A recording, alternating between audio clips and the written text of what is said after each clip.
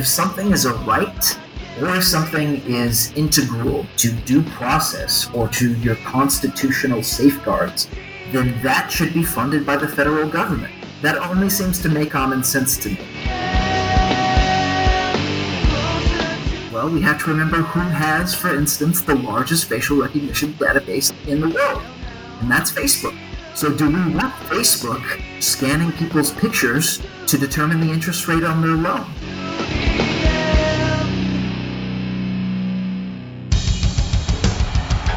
What I have said is that this campaign is not just about electing a president. It is about making a political revolution. MMT. Taking money from our children and borrowing from China.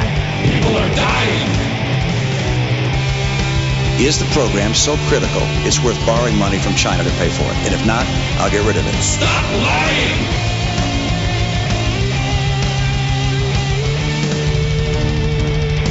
I want the truth!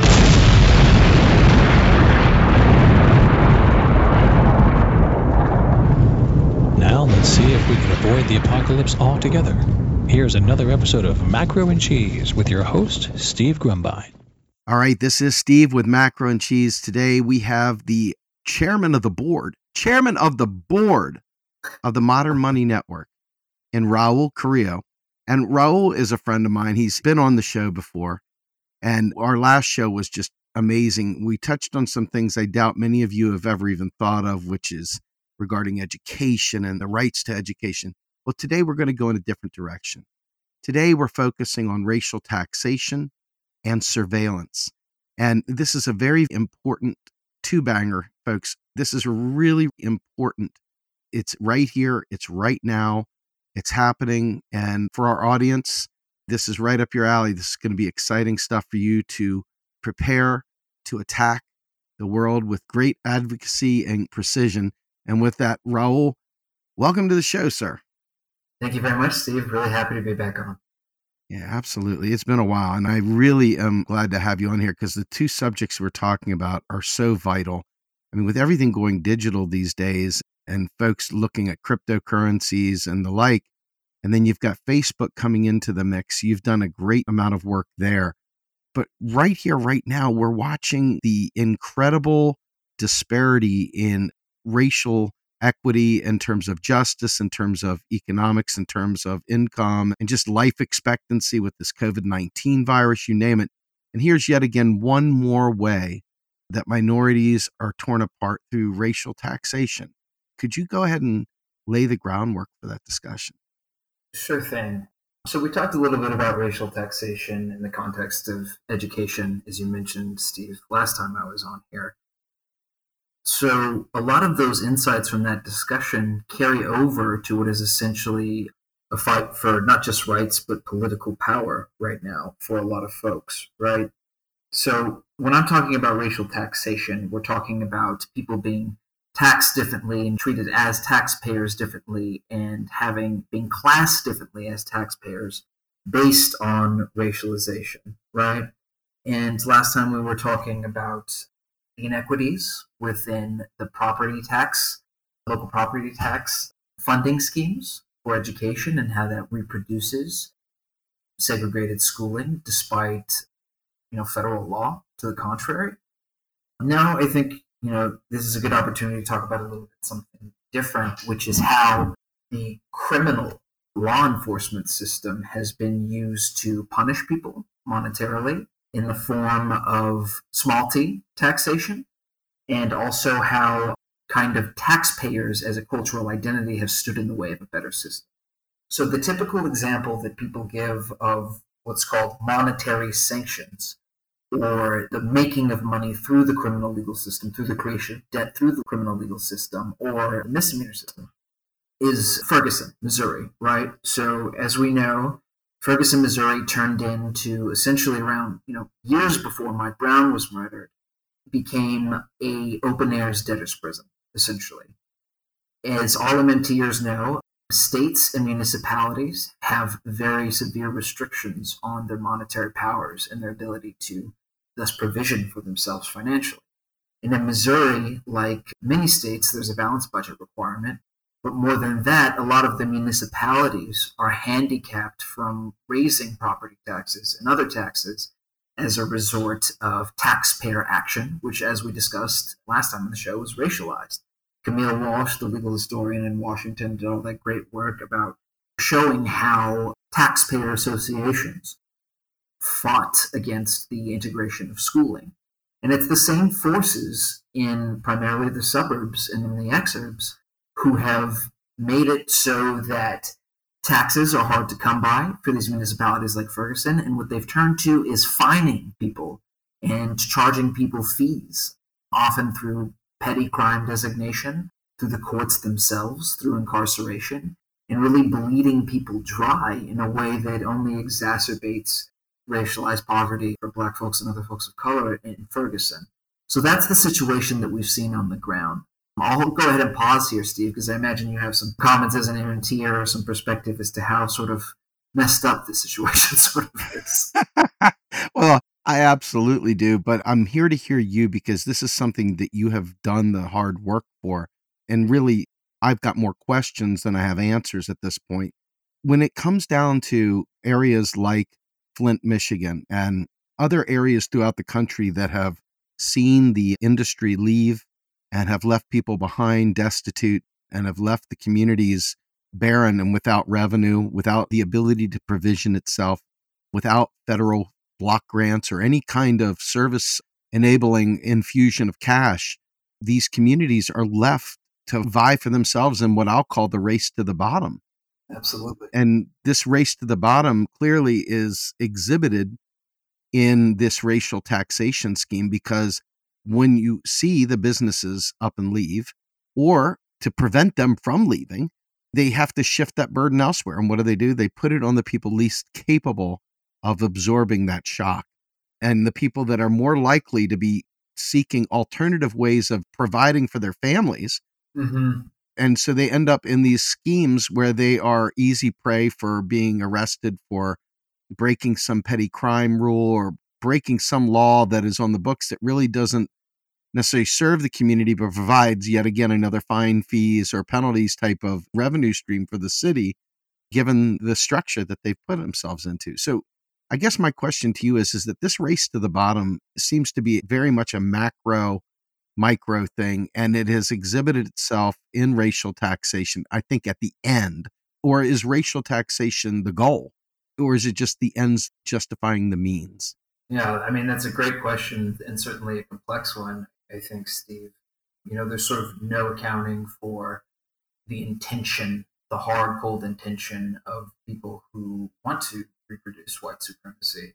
And it's sort of hand in glove, I would say. And sometimes it's not clear which is the hand and which is the glove. But the way it occurs, I think, for folks on the ground, and I'm saying this not just from a scholastic angle, but also my time fighting racial taxation as a litigator in New York City, is that it really, you know, whether it's race or class, or whether it's a macro problem or a micro hate problem, really kind of ceases to matter on the pointy end of the spear, right? Of course, that doesn't mean these questions aren't important, but this is racialized class, this is gendered class, this is, you know, everything pretty integrated together.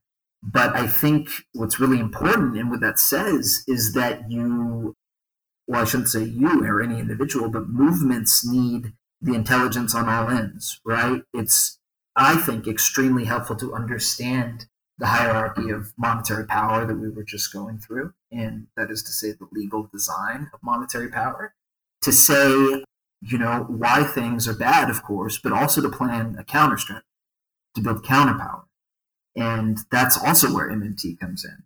So my contention in this, you know, this sort of just came up at I don't want to say convenient, but an interesting time. My contention in this UCLA article that I just published is that the taxpayer money rhetoric is sort of especially toxic in this scenario of racial taxation and criminal legal enforcement.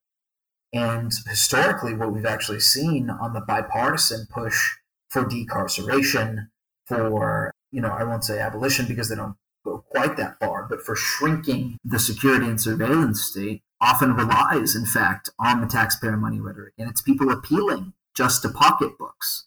And I'm sort of questioning how useful that is at this point. I think MMT does a great job of sort of carving up, again, the lay of the land and showing what's what. But then there's power dynamics within that. And I think if you look at this problem with an MMT lens, it sort of makes immediate sense as to materially why taxpayers is such an unwieldy class. Like this idea that we all generate taxes and give them to the government in some way, so we all have each other's best interests in mind, I don't think is right. When we look at racial taxation, it seems sort of absurd to think that we all think of each other as one big blob of taxpayers.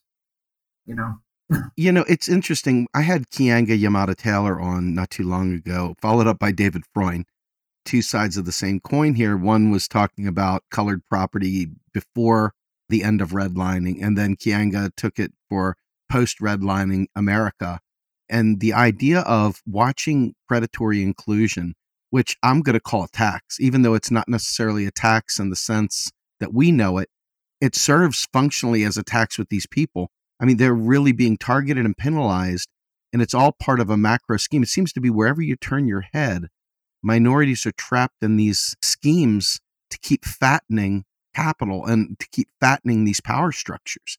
And you can clearly see, in my opinion anyway, the dynamic of the local community, the city and state, and then into the national conversation. But at a local level, you can clearly see the predators in all these different places. You've got them in the police, you've got them in real estate, you've got them in purchasing vehicles and payday lending and all sorts of other ways. Predators everywhere, predating especially on these most vulnerable communities. What is it that has driven us to this point where these people have been so marginalized, but yet they're seen as a cash cow? Yeah, I mean, it's a lot of inner twisted forces, right? We could be here all day talking about the intricacies of the special features of American history that brought us this far. But I think it's really, for the purposes of this show and this conversation, important to realize that you can't separate neoliberal penalty or this, the punitive aspect of hurting folks who are on the peripheries of the economy from the decision not to spend public money for not just public purpose, but to produce a society that is less violent, that is less extractive. And, there's all kinds of problems that come with neoliberalism, and fundamentally within that, the core embrace of austerity.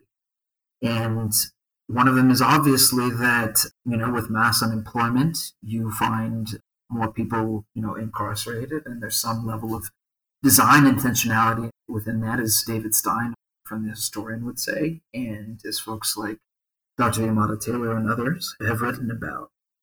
But in general, it's that when public money is not spent for public purpose, where are folks going to get the means of subsistence to get by? You have to borrow, right? If the government is going to be stingy, then people wind up sort of automatically at the mercy of whoever's on their block. And that's not to suggest that folks don't have agency, but the fact is you have to get money from somewhere. You have to pay the tax person at the end of the day. You have to survive. And as we've discussed here before, in a monetary production economy, that means getting the money. And if the federal government is not going to do its job, is not going to pump money into the bottom of the economy in the way that we want them to, through a job guarantee, through the Green New Deal, etc., folks are always going to be at mercy of predators and people who are, oppressed for other reasons, or even just in a worse economic situation for those reasons. So most Black folks having very little wealth to draw on, and especially like a time like this with the combination pandemic protest, then we're going to see more and more predation as things move along. I'm only afraid. So what would you say is the key driver behind this construct that you're laying out here in this recognition of racial taxation? You have mentioned the power dynamic. We clearly understand that the individuals that we're talking about are largely on the lower end of the income scale. So taxation and penalization and all these various components impact them very differently than it would, say, somebody that has more means, more agency, etc. Right. What do you think is the key here? What is the driver here? Yeah, so it's hard not to think it's subjugation and discipline at the end of the day in some of these municipalities, at least as far as the fines and fees go and the predation by the government. If you look at the Ferguson budget, and some of this was included in the DOJ report that came out after the murder of Mike Brown, is that black pedestrian money is not a great source of revenue for the local budget anyway. And when you try to draw blood from stones, it often doesn't work. But you wind up into more fiscal problems.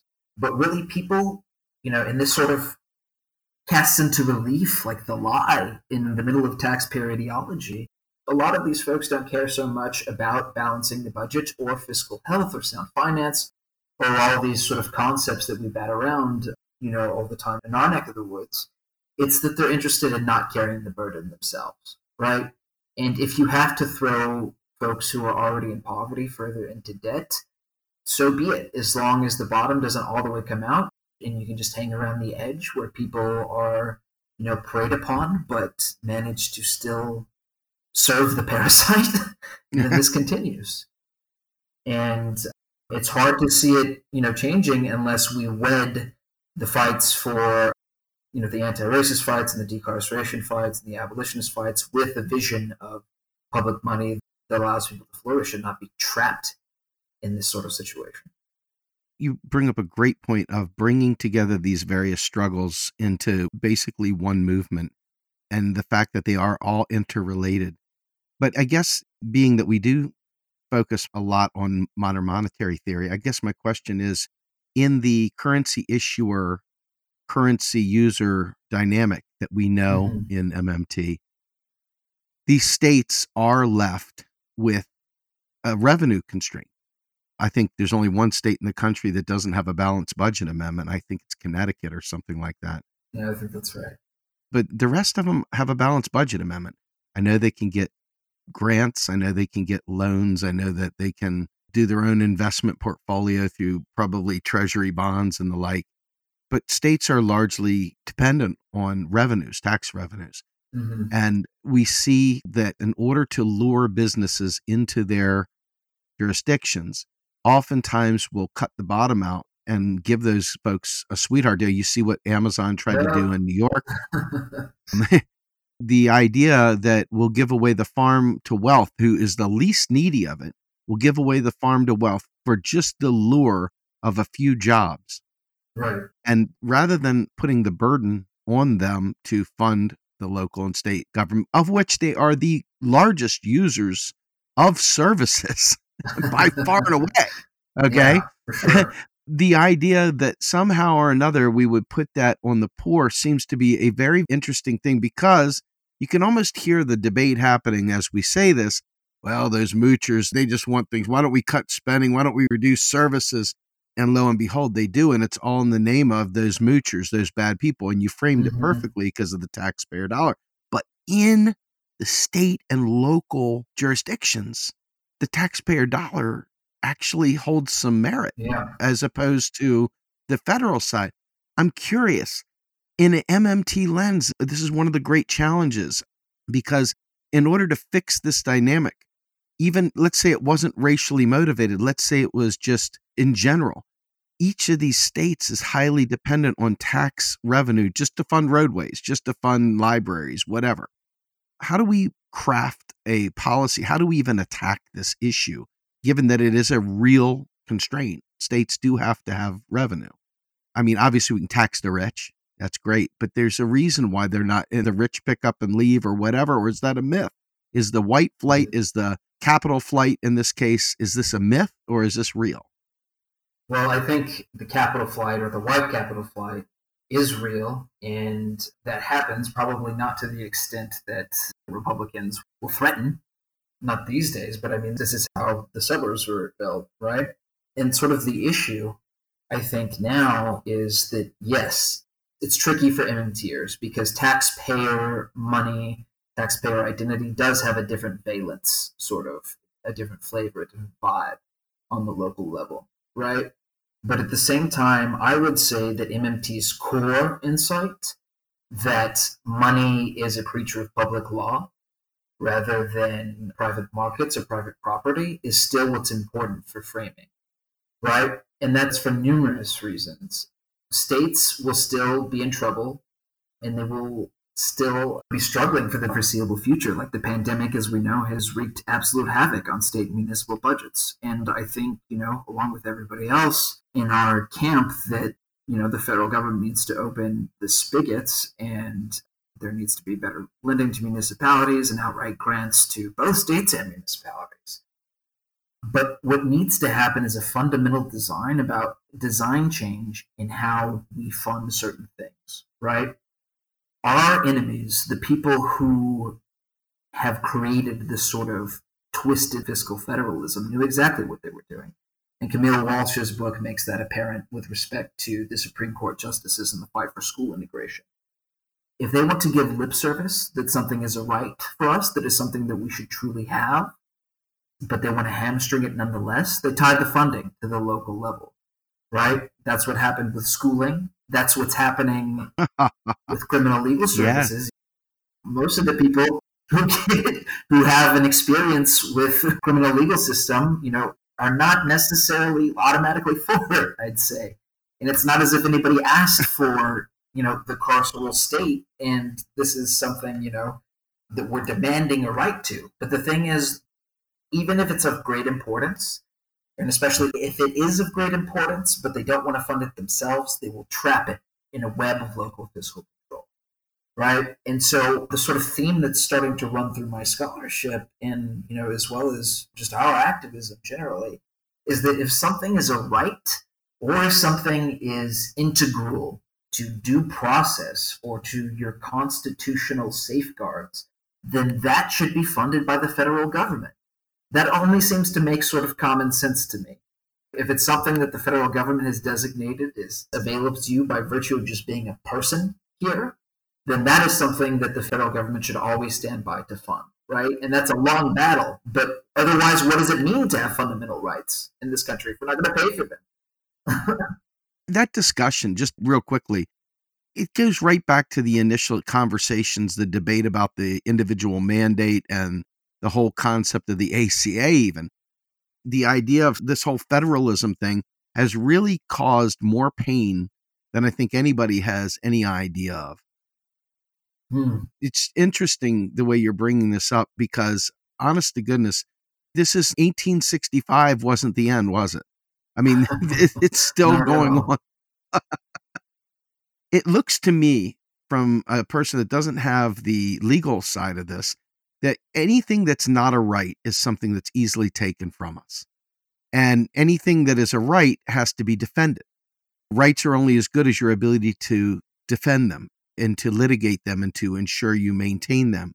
I see an incredible amount of effort put into protecting property rights, but not the rights of individuals like the rights we're talking about right now in terms of the right to liberty and freedom and justice and so forth. And the right to an education is one that we've already talked about and is very important as well. We just don't have a lot of rights. And by putting them into the states, now you got to fight it 50 times to get anywhere. Yeah. And that's what they've done with marijuana. And that's what they've done with a lot of these things that feed that prison system. Absolutely. Anyway, talk to me a little bit about the racial component, if you will, of the drug war, which is a core part and parcel with this thing. Even now, even as we're legalizing or relaxing restrictions and so forth, there's still fines tied to these things. There's still a lot of nickel and diamond people for these local funds. Yeah. So the drug war is another good example of something that, doesn't make a lot of fiscal sense, but is clearly used for ulterior purposes. To sort of tie in a few of the themes that you were just discussing, Steve, I think it might be useful or helpful for us to just pause here for a second and recognize what are the rights that are being defended via the war on drugs. What is the government shelling all this money out for, right? Certainly, we can come up with a long list of things that people are entitled to, but as our libertarian interlocutors would tell us, no one gets hurt when you smoke weed, right? That's right. So what we're really talking about is defending a sense of propriety and, arguably public health. But those are social rights. Now, what's interesting is that in any other context, the sort of people who support the war on drugs will tell you that, oh, well, the government doesn't, sign big checks for social rights. It doesn't sign big checks for economic rights. Well, your right to not have marijuana around you or whatever it may be is a social right. The defense of your property is a social right. It's certainly a socioeconomic right. And it's only when we talk about giving people jobs and healthcare and housing and education and giving things to people generally that all of a sudden socioeconomic rights are too expensive.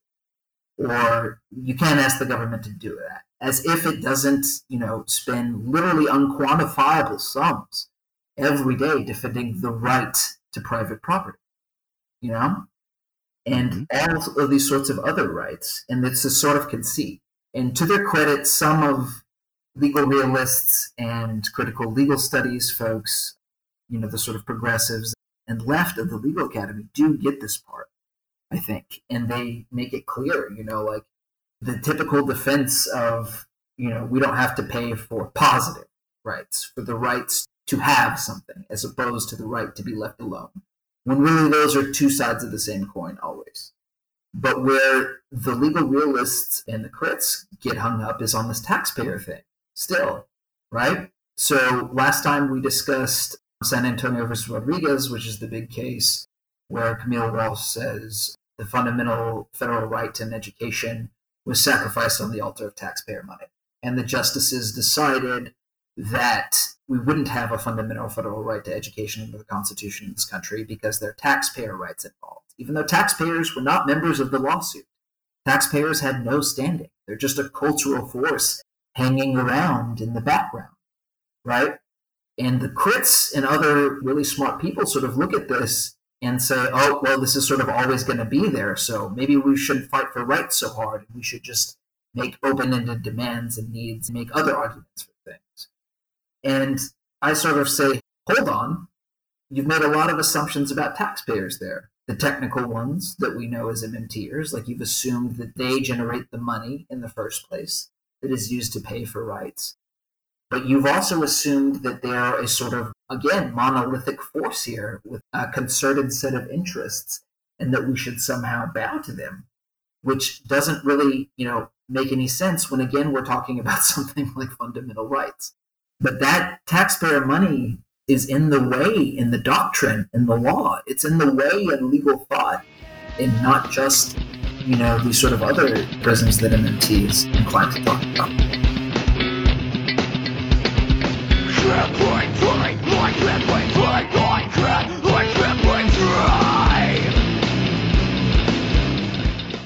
You are listening to Macro and Cheese, a podcast brought to you by Real Progressives, a nonprofit organization dedicated to teaching the masses about MMT, or modern monetary theory. Please help our efforts and become a monthly donor at PayPal or Patreon. Like and follow our pages on Facebook and YouTube, and follow us on Periscope, Twitter, and Instagram.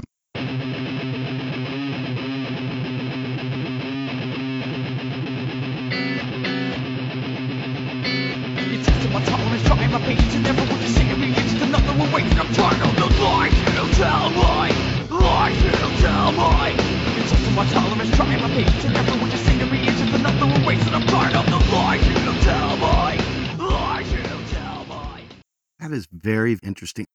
There's a part of me that wishes I would have followed through and gotten a JD instead of going the business route. Be careful what you wish for. Well, but everything you guys say, though, I shouldn't even say this out loud, but there was one time way back when I went to a Grateful Dead show and I was sitting there in the parking lot and I was having this existential moment. And I'm thinking to myself, without knowing math, I can't know anything because math is truth, math is power. And I just was having this wild moment here, right? Everything was coming together. You got to know math because you can measure a blade of grass. But what I'm finding is that forget economics in the sense of dollars, but in terms of rights, in terms of legal enforceable rights, you guys have been on the leading edge of making this case. And I think that this is a really important point that we're making here because the dollar is a legal construct. the whole concept of enforceable rights and property rights and rights in general are really what we're talking about here. Because without having the right to these things, what do you have? What do you really have? Yeah. I think that this is an important point because I don't think most people feel like they have very many rights. And you watch the way that we're predated, and I say that as an educated white male that has some privilege backing him. And even in my struggle, I look around and I see these groups that are so marginalized and so without a net. The only thing that would actually, in my opinion, provide any kind of security of any variety is a real bed full of enforceable rights that they could draw upon to keep themselves out of the hands of predators. It seems like almost window dressing to talk about programs or other things. It's almost you have to jump straight to rights. You can talk about all the stuff, but I think in the end, I don't want to jump to the conclusion, but keep me honest here. It seems like everything has got to come back to the point of rights. Yeah. So I'm inclined to agree with you, Steve. And this is a huge sort of debate amongst the legal left. What have rights gotten us? Are rights even real? I think you're right. Excuse me, I think you're correct. People feel like they don't have rights in the society, and it says a lot that we keep pushing for rights. So a lot of people have, asked us to pause. But what you've just articulated is sort of the counter critique about rights that I sort of line up behind. The original critical legal scholars, most of whom were white men, said rights obfuscate. We say there's a right to something, but it's usually very vague. And people say that they're satisfying rights, or governments say that they're satisfying rights all the time when it renders nothing concrete.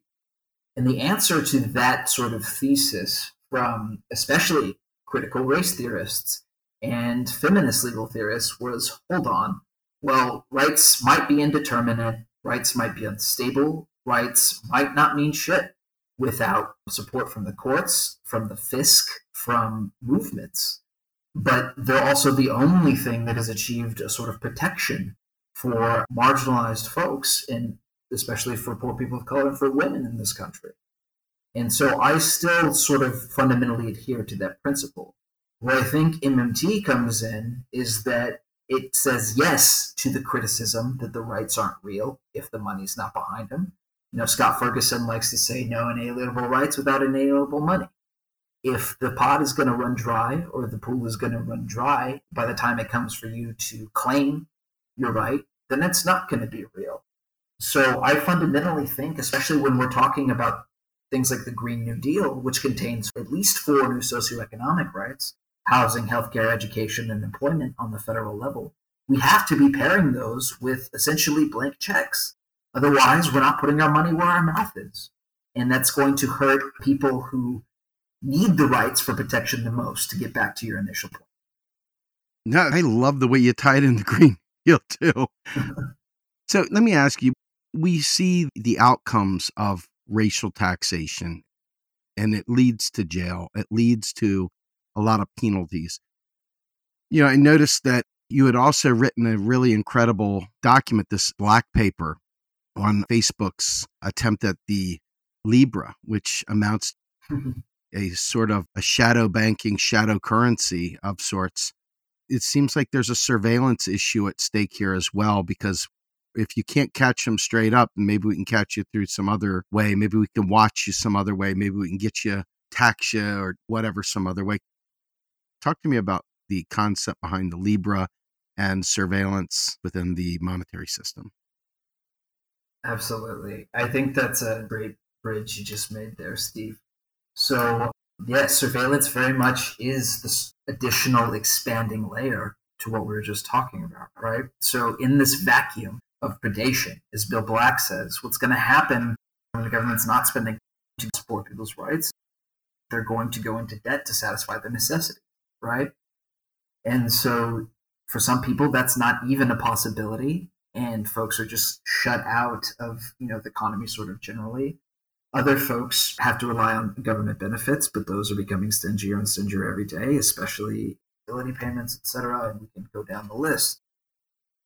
But what is happening is that Wall Street continues to only even serve fewer and fewer kinds of customers, right? Within the vacuum, as Wall Street, decides it's not even worth it to prey on poor people quite the same way anymore, is coming Silicon Valley.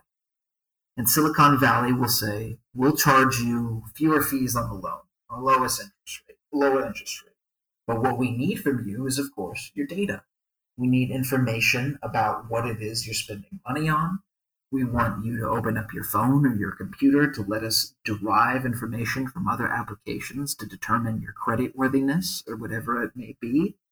And Silicon Valley is sort of offering a alternative here that I would say is in its own way fundamentally predatory, right? And you had Dr. Yamada Taylor on here probably talking about predatory inclusion. And that's when folks who are, she literally wrote the book. So when folks are offered things under the umbrella of inclusion, it's because they're in particular need of it, but the long-term consequences evaporate or terminate those benefits, right? It's not worth the cost at the end. And my contention would be that we're building, first of all, the mass surveillance web through finance now, and the Libra project by Facebook is sort of the epitome of that. But then we're also uploading all this data about people who are in particularly vulnerable positions to the servers of these corporations who are in bed with law enforcement and in some sense have no choice. So when we think of all the protests going on and everything right now, and how the police are using facial recognition technology to catch protesters, and the feds are doing that as well, we have to remember who has, for instance, the largest facial recognition database in the world, and that's Facebook. So do we want Facebook scanning people's pictures to determine the interest rate on their loan? Is that the sort of thing that we want in the future? Because the Libra project is not just currency. It's a name for a whole new parallel financial system, as you were indicating earlier, Steve. In Silicon Valley, Facebook is the first, and it's in a consortium of other groups, including Uber and Lyft and all your faves, but it won't be the last. And Google and Amazon and Apple are surely on the way. It's funny because everything Silicon Valley pushes forward, even games now, you just don't want to download them because they're finding a way to get information. They're finding a way to extract more money from you in very casual purchases so casual you don't even realize you did it, and they are really truly sucking you dry. And it's interesting that they would be the biggest advocates of the UBI, and I know this is not a UBI discussion, but I see the UBI as part of this, even though it's a slight fringy thing. I'm seeing the UBI as a way of fattening these shadow banks. But here, we'll give you some money, just keep pumping it back to us. I don't know. I mean, the structural changes that they're bringing here are not ones of security. They're ones of insecurity, of gig economy, of gig living, of being on your own, of radical libertarianism, in my opinion. What is your take on that? And we can come right back to the subject, but I was just curious where you fit on that. No, absolutely. I think that's a great tie-in, Steve, and it's important to hit on this to understand the ethos of the Libra project and other efforts as well. I said this in The Nation when Mayor Tubbs' proposal came out, that was sort of astroturfed by Silicon Valley. I said, show me the document where it says, everyone's guaranteed a decent income for living, and I'll sign it. But what is happening here is a whole vision of a social future, as you indicated, that's being pushed by the people who are funding UBI, et cetera. There's no vision of the other side of the coin of empowering people in the production process. There's no empowerment for workers generally, but there's also no empowerment for debtors, right? And we've seen with the COVID checks, actually, what happens when you don't think about income payments through the lens of debt collection. The banks were snaking the payments, and judgment debt collectors are snaking people's COVID payments, right? And Silicon Valley is now in the debt game. It doesn't have any interest in a sort of wholesome financial picture for people. Income is one thing, but what's going to happen, if those very same people who are pushing these projects are the ones who are taking it on the back end? And that is really the vision for a lot of them. It's not everybody, but that is part of the California ethos, so to speak. It's interesting. I'm watching third-party movements and other groups coalescing. Obviously, the outcome of the primaries left a lot of people, millions and millions of people, very unsatisfied with the outcome and very unhappy with the direction of the nation, especially in the progressive community.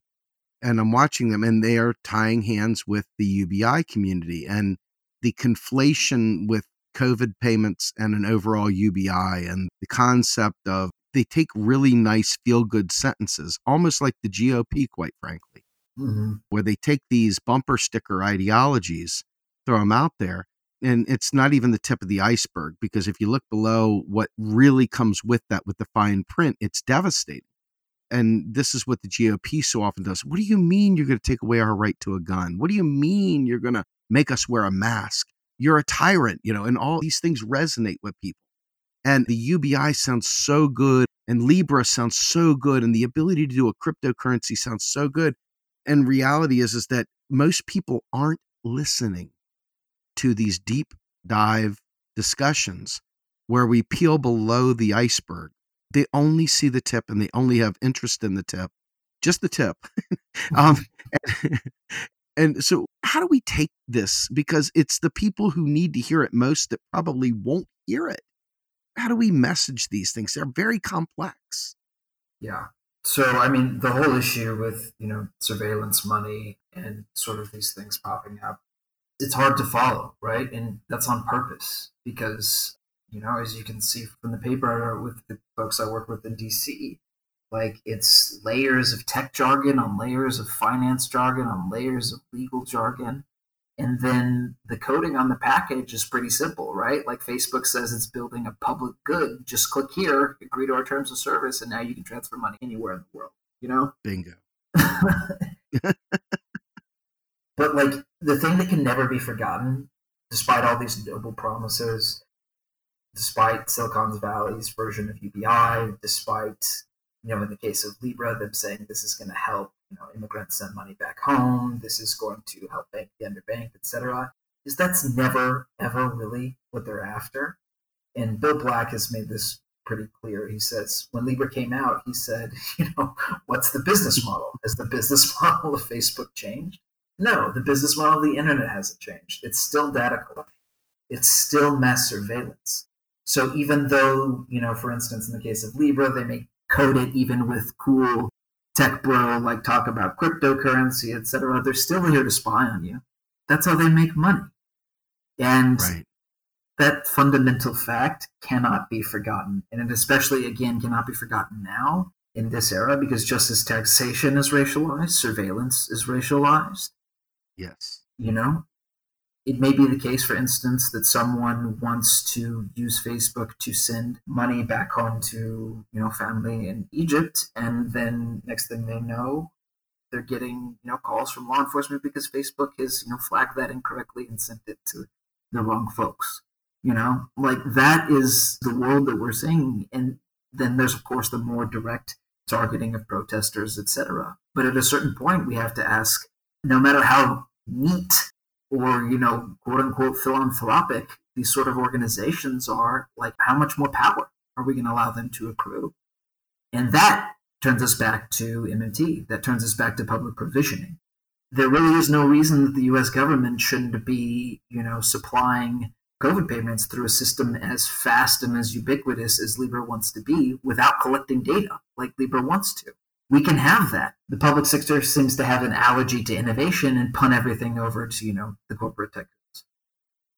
Let me ask you, given the technical deficit, the racial technical gap as well, the access to the internet, the access to state-of-the-art stuff for people in poverty and so forth, the concept of the underbanked and all, just the idea of taking something like that. I mean, Mehrsa Baradaran has been on the forefront of that. So has many folks, including yourself, in terms of the real role of like public banking and postal banking and things like that. How does racial justice in a Libra-like world look? What would the opposite be? What would be the positive image of that? Yeah. So if it's truly the case that we think everybody deserves basic financial services, there's just no need for a corporation like Facebook, which has been served with the largest, fines in the history of privacy law, which is just constantly breaking promises to regulators and truly just showing contempt for its users. There's no reason an entity like Facebook or an entity like the Libra Association, its quote unquote non-profit association, which is headquartered in Geneva, Switzerland, by the way, to be protected by the very strong banking laws there.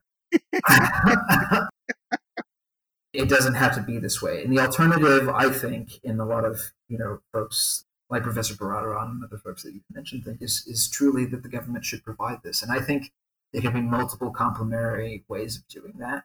You can have Fed accounts that are available at the post office.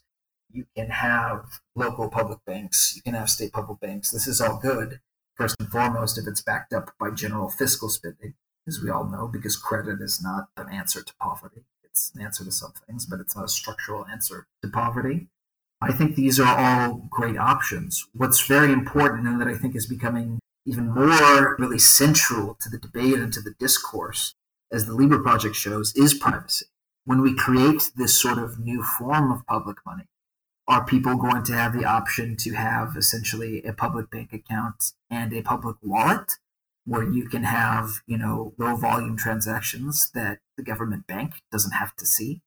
Or are we going to foreclose everything and just move completely into a bank account system and, perhaps push people out and not include them in the public option if they're reasonably wary of government surveillance or of just keeping all their information where a government authority can reach it as easily as sending a subpoena?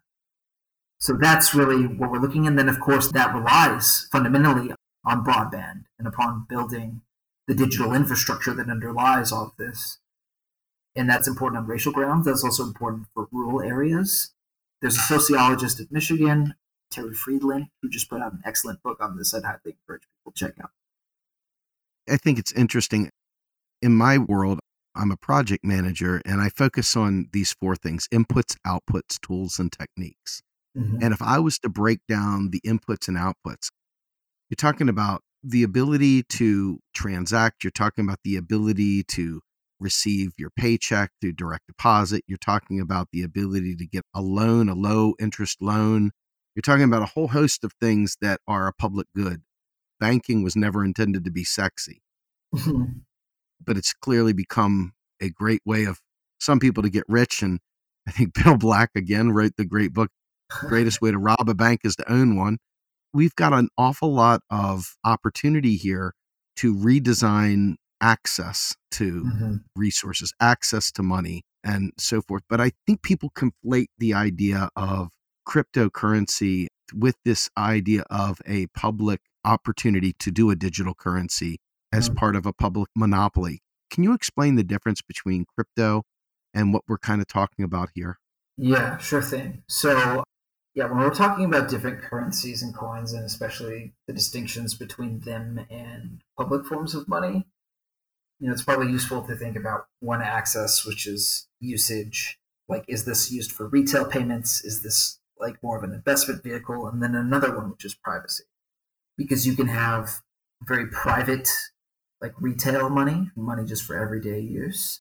You can have very public, exposed money that you use for retail use. And as far as investment vehicles go, you can have sort of the same thing. So cryptocurrency just means that, depends on how you ask these days, but it uses encryption in some way or another. For most systems, encryption is involved in, logging into your account and trading, etc. And for most cryptocurrencies, but not Libra, in a few other of these corporate currencies, it also means the data is kept in an encrypted form.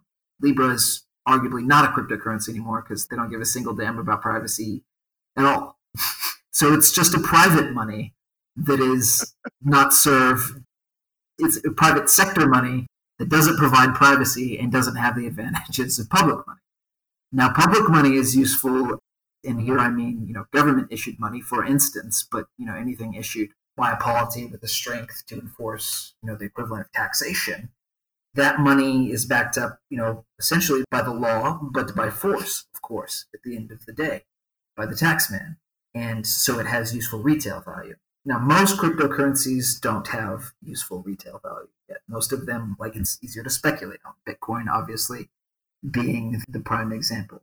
Libra is an attempt to create what's called a stable coin to stabilize what sort of looks like a cryptocurrency into something like public money. But at the end of the day, it's only backed up by the money that the Libra Association has from sales of the coins and other things. It's not backed up by all the, good and bad things that come with the government. So there's never going to be a time where using Libra coins is as safe as it would be to use US dollars, for instance. But that's not the case necessarily everywhere in the world, right?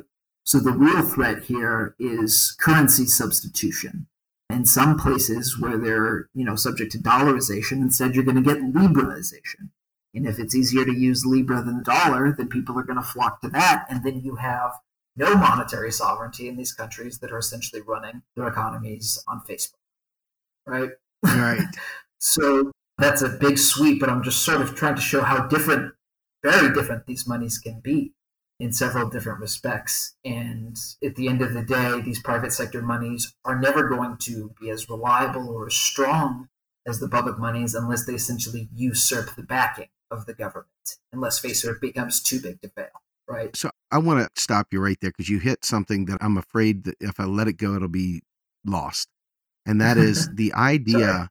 No, this is perfect. This is a great segue into what I think is an important point.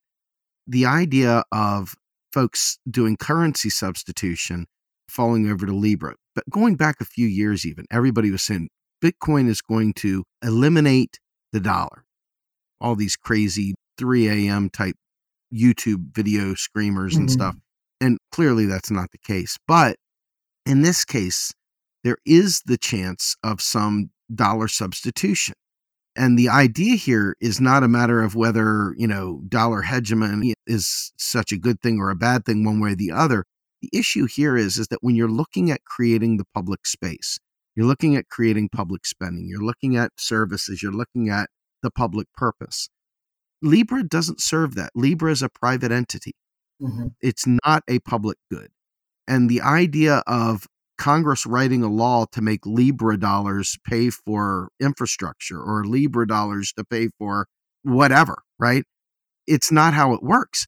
So there is no Medicare for all, hypothetically, with Libra. There is no Green New Deal with Libra. There's none of that. I mean, this is purely somebody in a private sector making money off of it and us exchanging dollars.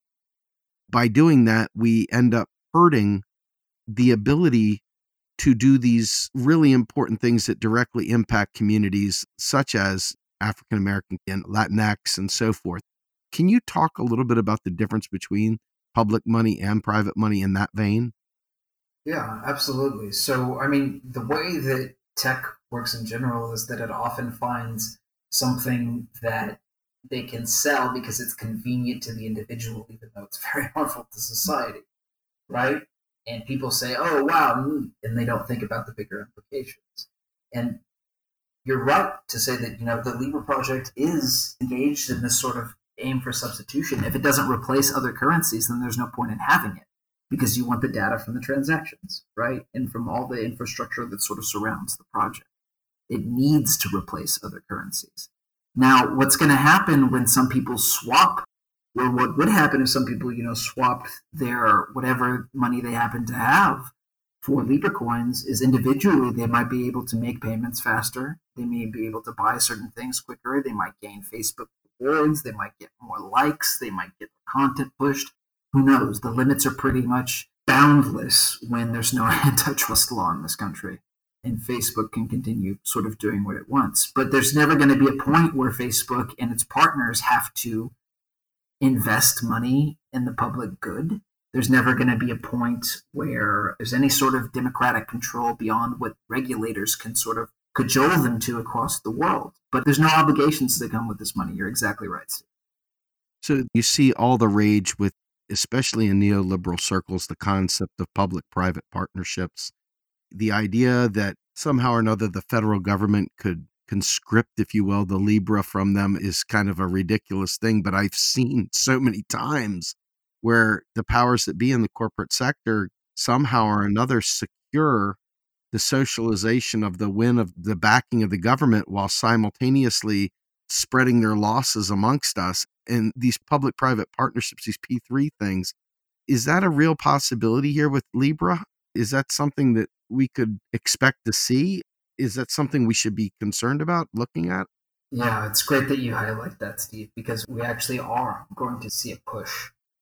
Some people in the building of whatever this new system is, whether we call it central bank digital currency or a digital dollar or whatever this new public digital real-time money that we create is and overlay across the whole system, it can take many different forms. And some people very much are saying that the Fed should partner with Libra, or the Fed should partner with MasterCard, or the Fed should partner with Visa. And the goal here is always to say, like, oh, it's just more efficient, one, so you don't cost the federal government money, even though the Fed has pretty much unlimited operating budget, which, our friend Nathan Tank is fond of repeating. And they're doing this even though, and then the other thing that they say is that, well, the tech sector just knows how to do things quickly, as if the government couldn't, sort of hire the tech sector to build things and procure it rather than inviting them into the middle of the system, right? Than having Visa or Facebook Libra control the rails. But people are very much asking for this. Trump's former CFTC chairman wants to do a public-private partnership for a digital dollar and involve a bunch of people from the crypto sector, involve major payments companies. And what that's going to do, in addition to, of course, allowing all these companies to wet their beak and charge fees and et cetera, it's going to shred privacy. It's hard enough to make the government respect, again, rights, in this case, privacy rights. There are very few of them that we have in the United States, especially compared to other legal jurisdictions. But that is difficult enough. But when you invite a private party into the transaction, your case for privacy becomes even weaker, right? Like if I'm in the room with just the government, I can be said to really be, trying to keep things private into myself. If you and I are in a room and the government is listening to us, I'm already publishing things to you, so to speak, right? I'm already breaking a privacy wall. And certain protections that you have against government surveillance cease to apply essentially when there's another party in the room. And so PPP is especially destructive within this context, I'd say. Wow, they'd never, ever thought of it in that way, but that makes it even more insidious, like these charter schools and other things. It all comes back to these public-private partnerships. Wow. Wow is all I got to say. All right, so I want to give you a closing remark. I have one final question for you, and that is, in the context of racial taxation and the concept that we're dealing with today with mobilization against a police state that has been oppressive and cruel to people of color, how do we tie this all up so that the impacted communities can see how this concept of surveillance through currency and through cryptocurrency and through these public-private partnerships impacts them directly? Yeah. So I think that, we've had such a wide-ranging discussion today, Steve. It's an indication. I'm so sorry. No. I think it's good. It just shows that racial taxation and racial surveillance and, other forms of oppression even are not inseparable from the design of the monetary system. And I think, for instance, abolitionists are doing a great job right now of avoiding this taxpayer money rhetoric, are sort of weaving things into their point of view, and we should be, at the ready to help movements and vice versa, right? Like we have a lot to learn as well. And I think learning from the heat of the moment is really important. And these things that are becoming apparent as the Overton windows not only shift, but smash against the wall is really, really, really crucial. And there's a lot to learn right now. For instance, we had to talk about, law enforcement surveillance as it relates to the form of money and why we can't jump on all these tech currencies. Like really, there's no substitute for just being there with an open hand, and whether it's with a movement leader or just your neighbor sort of helping tie things together. The fact is that we live in a system of interlocked oppressions right now, and we sort of all need each other's vantage points if we're going to overcome. Oh, that's powerful. Look, man, thank you so much for joining me today. I really appreciate it. It's been too long. Yeah. We wanted to get you on here for so long. Yeah, I mean, you're so eloquent, so I really appreciate you taking the time. Well, thank you, Steve. Excellent questions. I think we did tie everything together pretty well. It was hammering on predation, and MMT is the opposite the whole time, no matter how spread out the subject matter.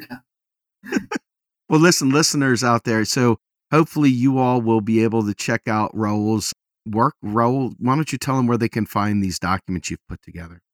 Sure. So the essay Racial Taxation in the Era of Monetary Sanctions is available in the UCLA Criminal Justice Law Review. And then you can find the Libra Black paper on the websites of either Americans for Financial Reform or the Demand Progress Education. All right.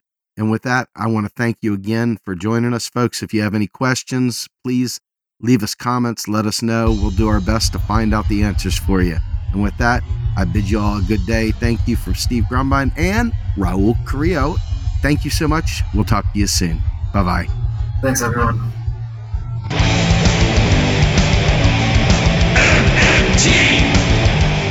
Macro and Cheese is produced by Andy Kennedy.